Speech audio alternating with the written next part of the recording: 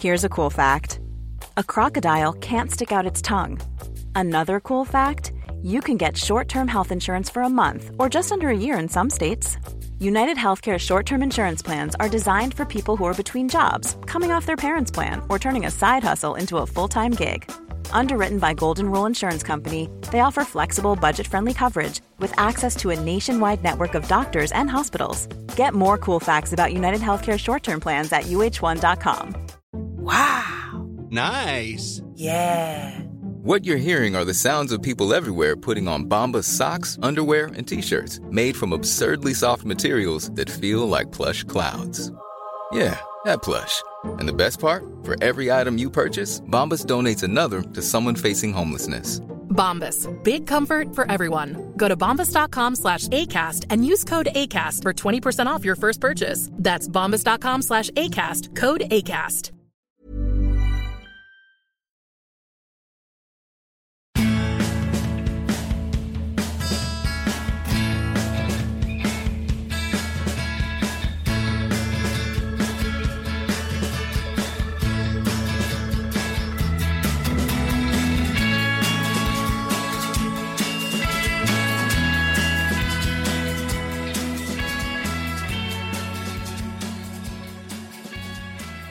Välkommen till Klacken.nu mina damer och herrar. Jag är riktigt glad att ha med mig Therese. Goddagens. Goddagens. Hur mår du? Jag mår bra. Det är mycket nu, men jag mår bra. Mycket nu, ja. Ja, mycket fotboll på alla håll. Det är allsvenska guider som ska skrivas inför den säsongen. Det är Champions League som har dragit igång här. De europeiska ligorna är igång och som Italien där det fortfarande lever är liksom uppe på något slags slutlopp här mellan Juventus och Napoli. Så att, det är mycket, men det är kul. Det är kul. Ja, det är ju ungefär årets punkt vart fotboll är som nästan som roligast. Ja. Förutom då kanske VM. Ja. Absolut. Ja. Men det är ju inte varje år tyvärr. Men det är inte varje år tyvärr. Det är därför VM är så fotboll speciellt. Är inte hockey. Exakt. Ja, det är en lång diskussion. Jag har aldrig förstått det riktigt. Men nu ska vi inte tracka ner på hockeyfolket. Jag sitter faktiskt här med en hockeymugg så att det är nog inte så smart. Nej, precis. Man vet inte vad som har funnits i den tidigare kanske då. Okej, nej, glöm det. Jag tänkte, du tog redan upp det, Champions League. Ja. Spelades i veckan när vi spelade in det här. Och då har ju spelats bland annat Basel City, Juventus Spurs, Porto Liverpool och Real PSG. Ett par riktigt fina matcher.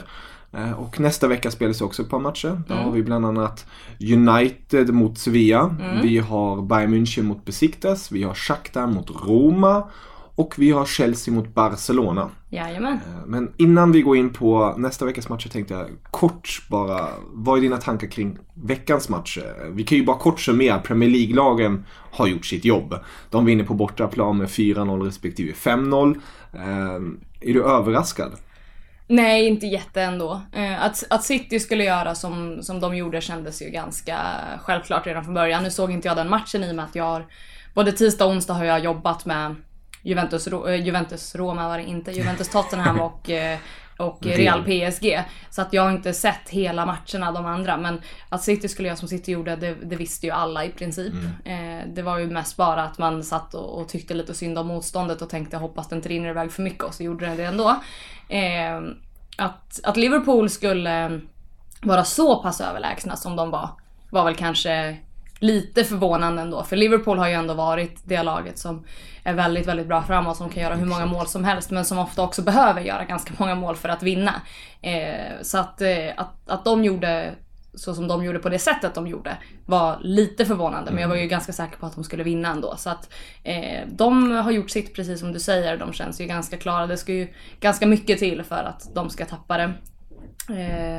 Och sen så matchen då mellan Juventus och Tottenham. Tottenham är väl det laget där då, som det engelska laget från den här veckan som inte är helt klara, även om de satte sig i ett ganska bra läge när de gjorde 2 bortamål. Riktigt imponerande med tanke på Juventus tidigare facit med bara en insläppt mål på 16 matcher. Kommer då Harry Kane och Eriksen dit och sätter dit 2 baljor i Juventus Stadium. Ja, och dessutom när man har fått den starten man har fått med Juventus som gjorde mål efter bara 2 minuter och så fick man den här straffen och gjorde mål igen och var in 2-målsskytt. Och Juventus hade ju liksom full kontroll första kvarten ungefär innan Spurs började äta sig in lite mer i matchen och få liksom fason på sitt spel. Och det tycker jag ändå att man har sett under hela den här säsongen. Och att tidigare också att när Tottenham väl får spela så som Tottenham vill så funkar det ju väldigt bra för dem. Och jag tycker att Juventus gick ut med en ganska offensiv startelva och kanske något felbalanserad för den matchbilden som till slut blev, i och med att de fick ligga ganska mycket på försvar Juventus, och det vet vi att de är väldigt, väldigt bra på. Men den var också lite liksom felbalanserad, så att de fick inte till sina kontringar så som de ville, och de hade ju inte mycket chanser alls egentligen. Och sen så den här straffen då som när de fick en till straff och Higuain bränner den istället för att sätta den och fullborda ett hattrick som hade varit hans andra. Han gjorde ju nyligen sitt första för Juventus i ligan, så att det hade ju kunnat blivit hans andra. Men så blev det inte, och då tycker jag att det är så otroligt starkt rent mentalt av det här Tottenham, att de trots den extremt tunga starten lyckas ladda om på något vis, och inte bara att det är en eller två spelare som gör det. Hur fantastiska Eriksen och Kane är, så är det ju ett lagarbete som de gör, och att de då kollektivt lyckas samla sig och ändå nöta ner Juventus på det sättet som de gör, tycker jag är otroligt imponerande. Kul också att Allegri var lite arg efter matchen på presskonferens. Jag vet inte hur många som har sett det, men de flesta har säkert koll redan på att han var irriterad på reportrarna som ställde frågor som var liksom i stil med att hur kunde det bli så här, och menar på att nu ser det inte bra ut för ni. Och Allegri varit lite sur och sa att det vart faktiskt 2-2 och inte 8-0. Alltså jag förstår inte vad det är för liksom bild ni vill måla upp här, precis, att domedagsprofetior. Så att, men det blir tufft för Juventus, tror jag, när de åker tillbaka till eller när de åker till England helt enkelt och ska mötas igen. Och om du ska ge lite procent på matcherna på returmöten, hur tror du, vem tar sig vidare? City-Liverpool känns ju som 99%. Ja, precis, 99. Men Juventus och Tottenham. Ja, jag tycker att det är svårt med tanke på att absolut så har ju Tottenham det här jättefördelen i 2 bortamål. Att de har gjort 2 bortamål. Och också att de är på hemmaplan i andra matchen. Att de verkligen kan ladda för det här. Deras supportrar kan ladda. De kan liksom i princip fylla den här arenan och försöka göra det här tillsammans. Men man vet också att har Juventus en riktigt bra dag så gör inte Tottenham några mål på dem, även om de är på hemmaplan. För att Juventus har ju fortfarande, trots hur det såg ut i början av säsongen och allting efter att Bonucci lämnade och allt det här, så har de ju någonstans bevisat att de har tagit sig vidare från det och är minst lika starka igen i sitt försvar. Som du nämnde tidigare inför den här matchen, så hade man bara släppt in 1 mål på 16 senaste matcherna. Det säger ganska mycket om Buffon också, även om man gör, tycker jag, 2 ganska enkla... Det var inte hans match. Det var inte hans match mot Tottenham, men alltså jag skulle väl ändå säga kanske att... Jag tror att Juventus har ganska stor chans fortfarande, men kanske typ så här 65% Tottenham. Vad blir det då? 35 Juve? Precis. Snabb överräkning. Typ 60-65 kanske Tottenham. Men jag tror att, som sagt, lyckas Juventus samla ihop sig och försvara sig bra, så kommer Tottenham få det riktigt, riktigt svårt istället. Och det beror ju också lite på, för att i och med att Juventus fortfarande går den här kampen med Napoli om Scudetton, så beroende på vad som händer där, man vet ju inte vad som händer de kommande 3 matcherna i ligan här. Napoli kanske tappar, Juventus kanske vinner och kanske spurtar ifrån och leder med 4 poäng eller något sånt där. Då är man kanske också rent mentalt i ett helt annat läge än vad man är om det fortfarande skiljer 1 poäng och man är strax bakom Napoli, så som det ser ut nu. Så att ja, det är många faktorer som spelar in, men Tottenham har ju såklart en fördel. Verkligen. Jag måste bara nämna här, med tanke på Tottenhams tidigare form. För ett par veckor sedan tänkte man, jädrar, nu går de in i en superfas här. Kommer de ta med sig några poäng? Då skulle man möta United, Liverpool, Arsenal och Juventus. I samtliga matcher de inte förlorat. De vann mot United, de spelar lika mot Liverpool och vann mot Arsenal, och nu spelar lika mot Juve. Och det är riktigt imponerande. Väldigt, väldigt starkt facit. Otroligt. Verkligen. Och sen inför då returmötet möter man Huddersfield på hemmaplan. Omgången innan. Och det känns ju lite som, får man en bra start där, man kan vila lite spelare, fokusera på Juventus då. Absolut. Så det, ja, fördel, jag instämmer där. Fördel Tottenham definitivt. Men man ska aldrig underskatta den gamla damen. Absolut inte. Men Real PSG, du skrev en fin krönika på Expressen och det var ju lite i stil med att nu var det dags för Real att bevisa sig samtidigt som att PSG, det moderna bygget, vill gå nästa steg. Det känns ju verkligen som att Real visade att de är Real i Champions. Ja, så är det ju. Mycket inför den här matchen de här matcherna har ju handlat om att precis som du säger att Real måste rädda sin säsong här. Champions League är deras enda chans för att de har tappat ligan. De ligger ju så här 250 poäng bakom Barcelona som leder och de har åkt ur den inhemska kuppen. Så att Champions League är deras sista chans och förmodligen också Zidanes sista chans att rädda sitt jobb. För kollar man rent närhistoriskt på hur Real har jobbat med sina tränare så sitter de inte särskilt länge. Även om de vinner saker och ting. Utan de har suttit i 1-2 år max. De senaste 10 åren typ. Och Zidane har ju tagit så otroligt många titlar under sina första säsonger med Real och förra året tog man väl första dubben på hur länge som helst. Jag tror att det var på typ så här 40-50 år. Och där har ju han gjort det väldigt bra. Sen när de här motgångarna har kommit den här säsongen att han inte riktigt har visat att han kan vända en negativ trend förrän nu. Men jag menar hela hösten har gått och som sagt man har tappat ligan, man har åkt ur kuppen. Man har ju ändå gått väldigt bra i Champions League trots den här enormt usla formen man har haft i ligan. Så att Champions League har ju hela tiden varit den här att det är där vi ska gå långt, det är där vi kan rädda det här. Och så får man PSG som på sin sida planen står där och vill ju som sagt, de har ju jobbat jättelänge för att faktiskt komma upp i den här nivån och mäta sig med de allra största i Europa. Och de har ju ett fantastiskt lag och de har ju jobbat, de har ju som en liksom en ryggrad eller vad som man kallar det, ett fundament för som är liksom i Thiago Silva som förvisso var petad igår, förstod ingenting. Med Marquinhos, med Verratti, de har ju massor av de här stjärnspelarna. Precis, som de har haft ett tag nu. Och sen så har de ju också då den här supersatsningen i somras på både Mbappé och Neymar. Lagt ut miljarder på de spelarna. Och det är klart att ingen av dem har ju, Mbappé har ju såklart, Neymar är också ung, men särskilt Mbappé har ju jättemånga år kvar att vinna saker. Det har Neymar också, men Neymar som ändå går från Barcelona till PSG har ju såklart inte gått dit för att åka ut i en åttondel. Han har ju gått dit för att han vill få en större chans att kunna vinna en Ballon d'Or, att kunna vara liksom på den allra största scenen lite grann själv och inte tillsammans eller strax bakom i skuggan av Messi. Det är i alla fall så jag har tolkat hela situationen och ganska många med mig. Så att och de vill ju som sagt då få det här kvittot på att det de gör faktiskt betalar sig. Att de inte fortsätter åka ut på lite så här ocharmiga vis ur Champions League och hela tiden vara den här uppstickaren som i år kanske det är deras år. Och jag skrev en krönika på det här ämnet i höstas också. Där slog jag i och för sig fast att PSG skulle vinna Champions League. Och det ser ju jävligt mörkt ut just nu. Men själva andemeningen av det hela var ju liksom att det är nu eller aldrig för PSG. För att i år har de laget för att göra det. Men frågan är om de klarar av det.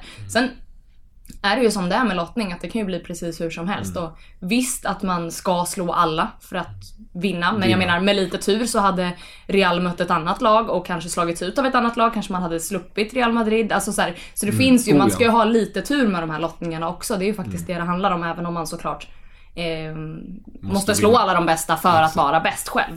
Men redan i en åttondelsfinal blir det ju, det är ju som springa in i en vägg liksom, att få den här typen av motstånd.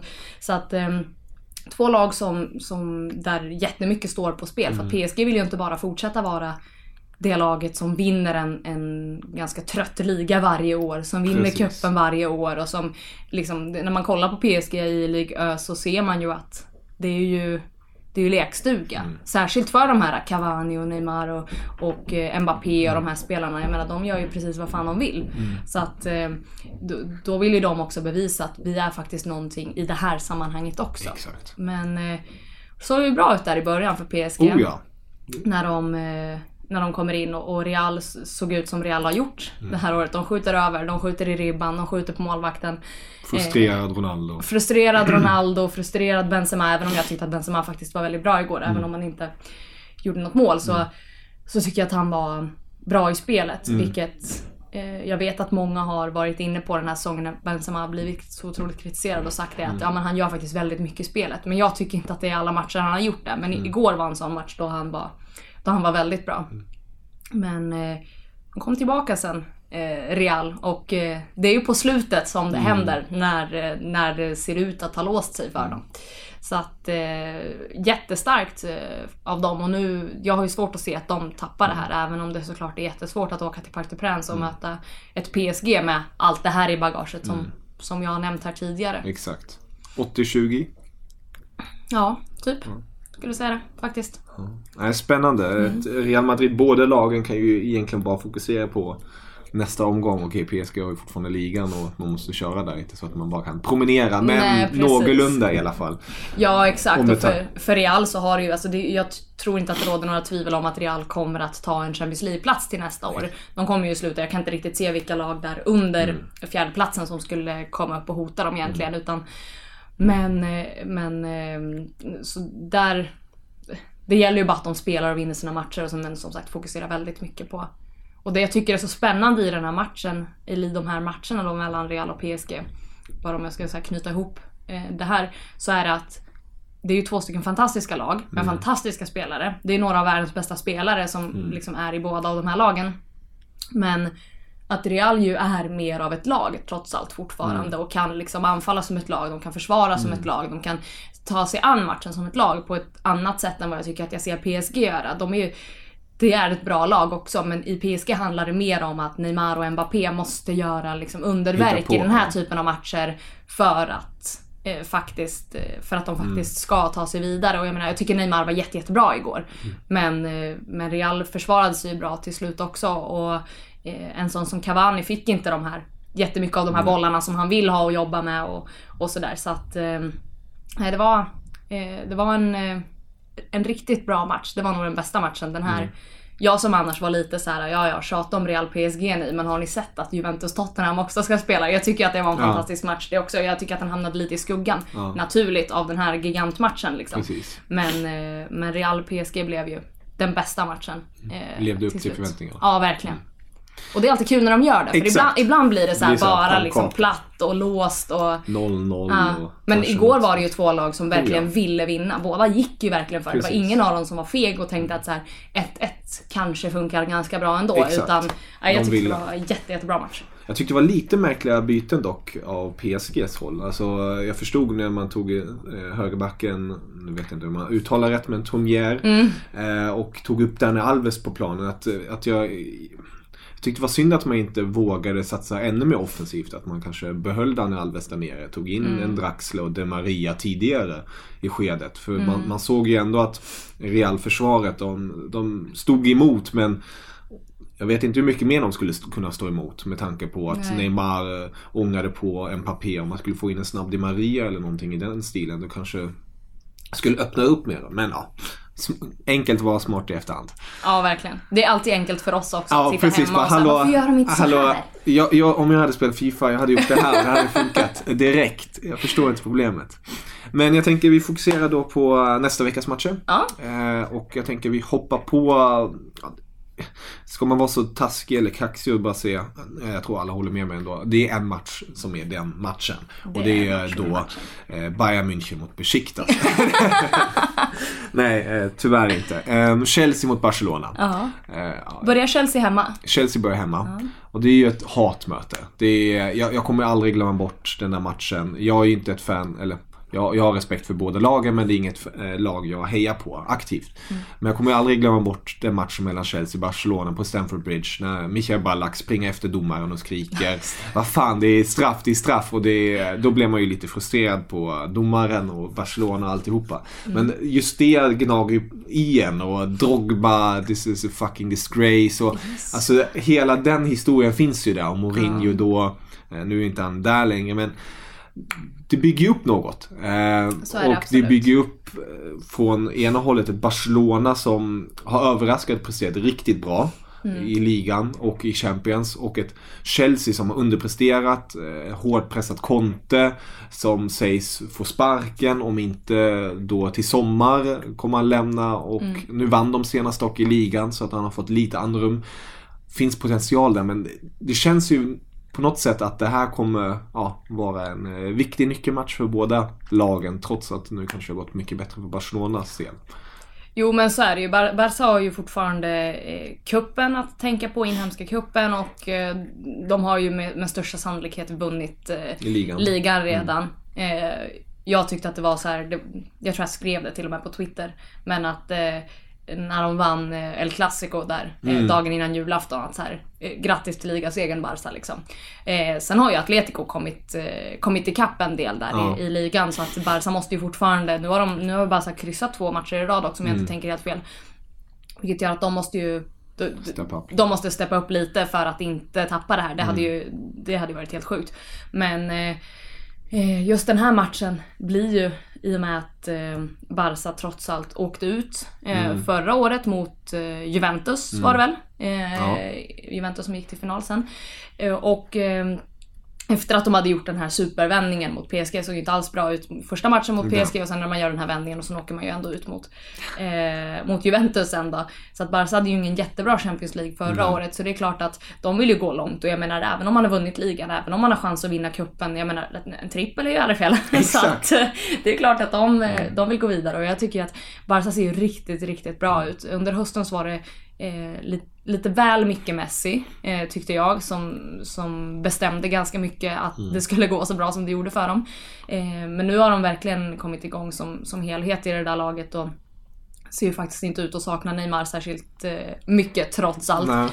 Nu kan ju inte Coutinho spela i Champions League i och med att han är ju cup-tied, så att, men jag tror inte att det kommer vara några problem ändå. Jag tror faktiskt, jag har ju enorm respekt för det här Chelsea, och jag tycker ju att Antonio Conte är helt fantastisk. Det känns ju lite som en sån här riktig Antonio Conte-match. Jag tänker till exempel på Italien-Spanien under EM 2016, när man tänkte, nu kommer Spanien förmodligen ta hem det här som de brukar göra, och Italien har inte laget, och men då kommer ju Conte med sin taktik och verkligen använder hans styrka istället, och det känns lite som att det kommer vara hans grej då, kanske mot just Barcelona, att hitta de här nycklarna, studera ut Barcelonas svaghet och försöka verkligen hugga där. Ja, men verkligen, så är det. Och jag tror ju att det har ju skurit sig ganska rejält mellan Conte och ledningen i Chelsea. Och han har ju till och med de senaste veckorna varit ute och öppet sagt det, att det hade varit trevligt om de gick ut och visade att de har min back liksom. Att de stöttar mig, och att de faktiskt står bakom mig som deras coach. Och det har de ju fortfarande inte gjort, utan han fortsätter ju att vara extremt ifrågasatt, och särskilt då, det blir ju så att det är ju framförallt vi i media som bygger upp de här med våra krönikor och så här, och det säger ju egentligen inte alltid någonting om hur verkligheten faktiskt ser ut, utan när man skriver en krönika så skriver man ju sina egna åsikter, att nu måste han ändå hänga löst här till exempel. Men sen är det ju de som har insyn i, de vet ju saker som kanske inte vi som sitter här i Sverige vet, och de som sitter, precis som du säger, på makten där i den där ledningen, de har ju också, precis som Real, så är de inte jättekända för att satsa långsiktigt på sina tränare, så att Conte går i sommar, det är ju 100% som jag ser det. Frågan är bara om man går tidigare eller inte. Precis, och jag tror faktiskt inte det, för nu är det så pass kort tid kvar på säsongen ändå och sådär. Men det beror väl lite på också hur det går här. Jag menar, skulle de torska med 6-2 över 2 matcher mot Barca och åka ur, och de kanske inte riktigt klarar av att hålla sig kring Champions League-platserna i ligan, så är det klart att det finns en möjlighet om de känner att nu måste vi rädda upp det här på något sätt. Men jag tror ju annars att Conte sitter kvar, och sen att han går i sommar då. Burrow's furniture is built for the way you live. From ensuring easy assembly and disassembly to honoring highly requested new colors for their award-winning seating, they always have their customers in mind. Their modular seating is made out of durable materials to last and grow with you. And with Burrow, you always get fast, free shipping. Get up to 60% off during Burrow's Memorial Day sale at burrow.com/ACAST. That's burrow.com/ACAST. burrow.com/ACAST. Wow. Nice. Yeah. What you're hearing are the sounds of people everywhere putting on Bombas socks, underwear, and T-shirts made from absurdly soft materials that feel like plush clouds. Yeah, that plush. And the best part? For every item you purchase, Bombas donates another to someone facing homelessness. Bombas. Big comfort for everyone. Go to bombas.com/ACAST and use code ACAST for 20% off your first purchase. That's bombas.com/ACAST. Code ACAST. Hey there, it's Michelle Norris. I'm host of a podcast called Your Mama's Kitchen. When I travel, I'm usually looking for a way to find a taste of home when I'm not at home. And one of the things I love to do when I am at home is entertain. And Airbnb allows me to do that. When I was in California recently, I rented a house that had a great kitchen. And when we were sitting around the table, we were all thinking, we're in someone else's house. Someone could be in all of our homes as well. If you have a home, but you're not always at home, you have an Airbnb. Your home might be worth more than you think. Find out how much at airbnb.com/host. Så att det blir en jätteintressant match. Precis som du säger, Conte är ju extremt bra rent taktiskt i de här matcherna och kommer ju säkert gå ut med en inställning att de ska försöka vara så kompakta och försvara sig så bra som möjligt. Han har ju den italienska hjärnan för det där. Med det sagt så tror jag inte att Chelsea kommer att enbart gå in för att försvara. För att det är ju alltid så i de här matcherna att man kan inte försvara sig i 90 minuter gånger 2 mot Barca, för att då kommer man släppa in 7 mål. Så är det ju, för att de hittar ju sina vägar oavsett. Alltså, Messi går ju bara rakt igenom till exempel. Det har vi ju sett 1 miljon gånger under hans karriär. Så att, men jag tror ju faktiskt, över 2 möten så tror jag ju på Barca, även om jag har enorm respekt som sagt för detta Chelsea och för Antonio Conte framförallt, så tror jag ändå på lite fördel Barca redan från start. Är det 60-40? Ja, typ, skulle säga det. Ja, 60-40. Ja, jag håller med dig, men jag tror ändå på Chelsea. Jag vet inte varför, men det är någonting i magen som säger... Det hade ju också varit roligt. Nu är ju... Jag är ju sån här... I och med att jag inte håller på något av lagen som spelar i Champions League, så vill jag ha så här, då vill jag ha de roliga lagen kvar. Så jag är så här, jag ser ju gärna att Barca går vidare här. För att jag tycker att de är mer liksom... roligare att titta på helt enkelt. Och jag tror att vi kommer kunna se mycket roligare matcher med dem kvar i turneringen, beroende på hur resterande lottningar kommer se ut. Men absolut, jag tycker att Chelsea hade helt klart varit värda att få gå vidare. Och jag hade tyckt att det var roligt om vi har fler engelska lag kvar så länge som möjligt. Jag har ju varit en sån här engelsk fotbollshatare i hela mitt liv i princip. Och nu plötsligt händer det. Ja, men det blir ju så också att det hade varit uppfriskande. Det hade varit liksom lite roligare. Engelsk fotbollshatare, nu överdrev jag lite, känner jag.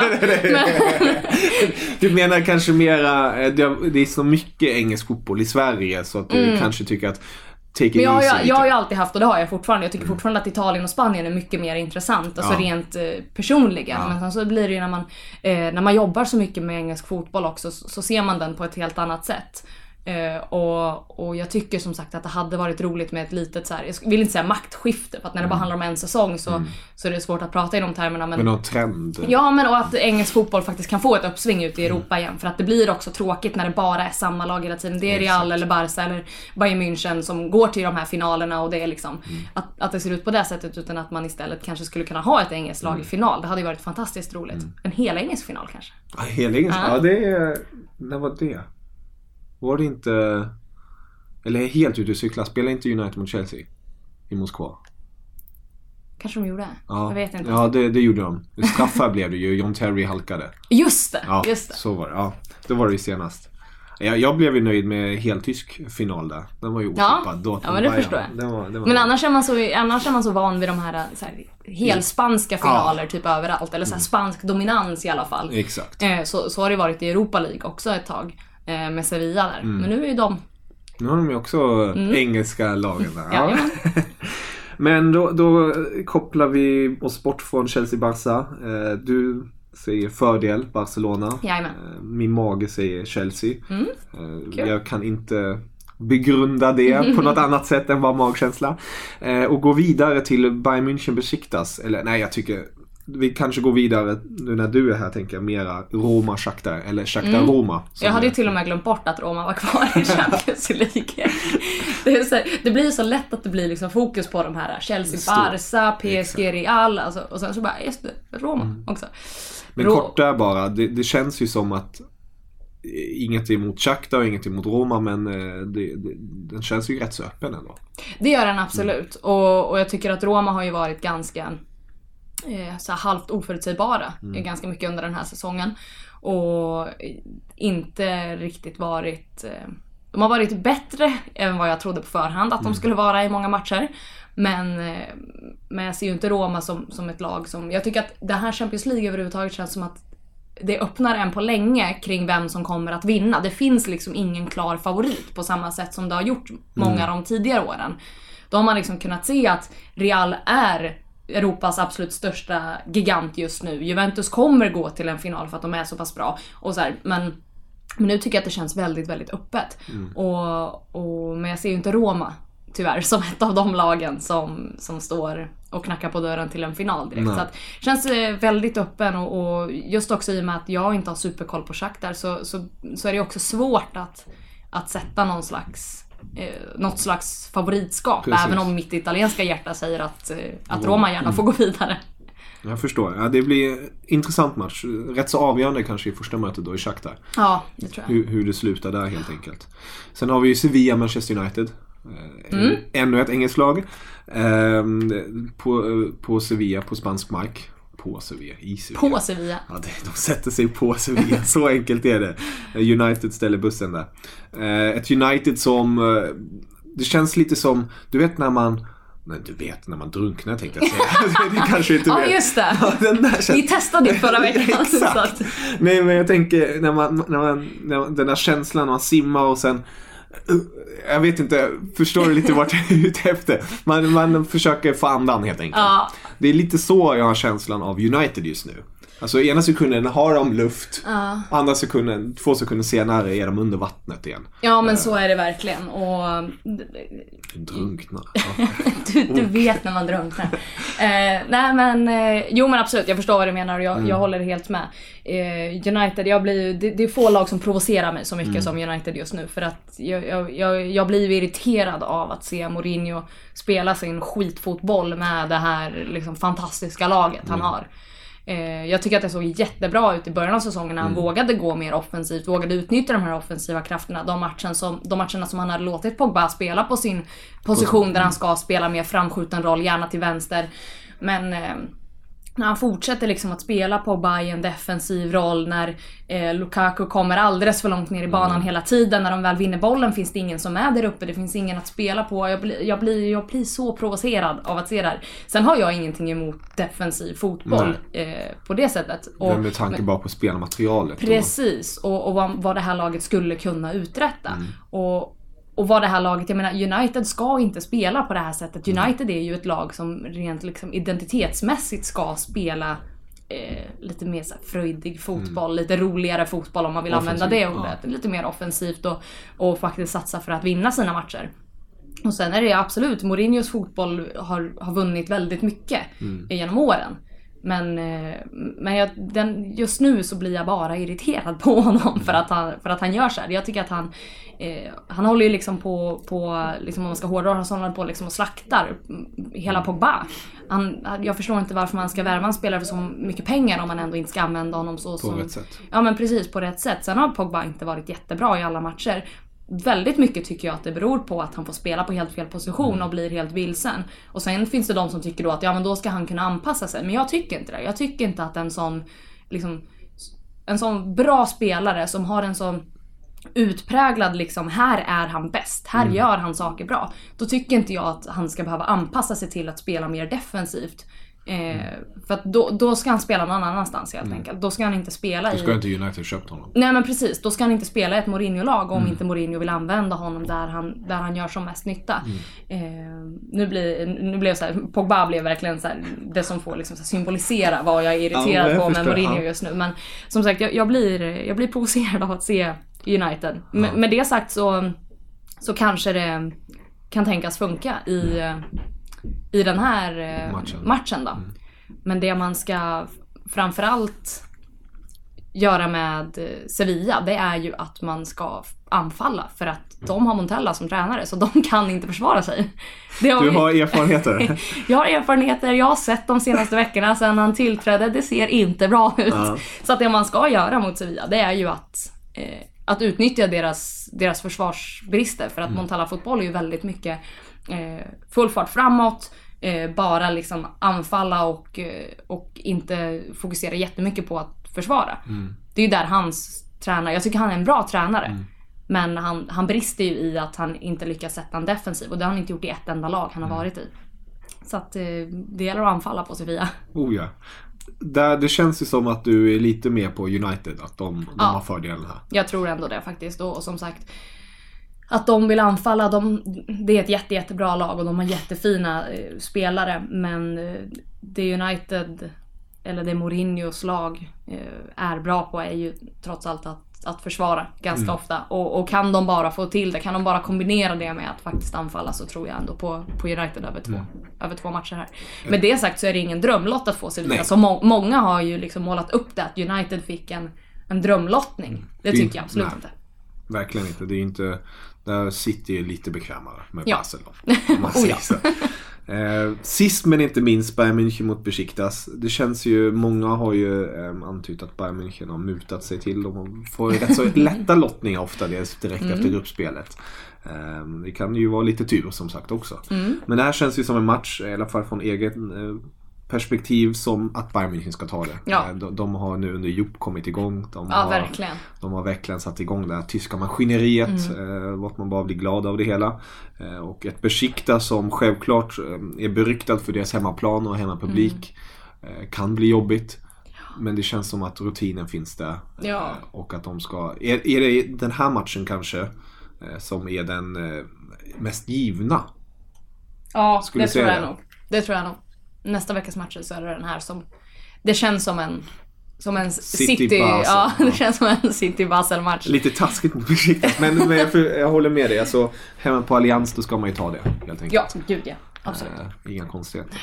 Men nu i det här skedet, precis emellan båda omgångarna, alla matcher har inte spelats. Vad säger Therese då? Vem vinner Champions? Du sa ju PSG i höstas att det är nu eller aldrig, men om du får... Alltså jag är så här, inför säsongen så sa jag ju Real. Just för att Real var ju då världens bästa lag fortfarande. Och sen har det ju hänt någonting som har gjort att de har liksom snubblat och slagit i ansiktet ganska hårt. Och sen så som sagt har jag varit inne på PSG. Jag sa det här också inför åttondelsfinalen, så sa jag det att tar sig PSG förbi Real, då vinner de hela skiten. Men nu ser de ju inte ut att göra det. Som sagt, jag tycker att det är svårt. Real är ändå Real, och Real har så otroligt mycket att vinna på att vinna Champions League. Med det sagt så tycker jag att Barca ser riktigt, riktigt bra ut. Jag tror att de också har goda chanser. Manchester City vill jag absolut inte räkna bort. Ja, det var ju roligt att se Barca mot City. Någon av matcherna. Pepp. Ja. Men... nej, jag vet faktiskt inte. Jag tycker det blir att Besiktas. Det blir Besiktas. Jag säger Besiktas vinner Champions League. Så, där har vi facit helt enkelt. Tack så jättemycket att du var med. Tack själv. Jätteroligt att prata. Lycka till med alla kröniker, alla laganalyser etc. Så tack. Hörs vi snart igen. Det gör vi. Auf Wiedersehen. Ciao.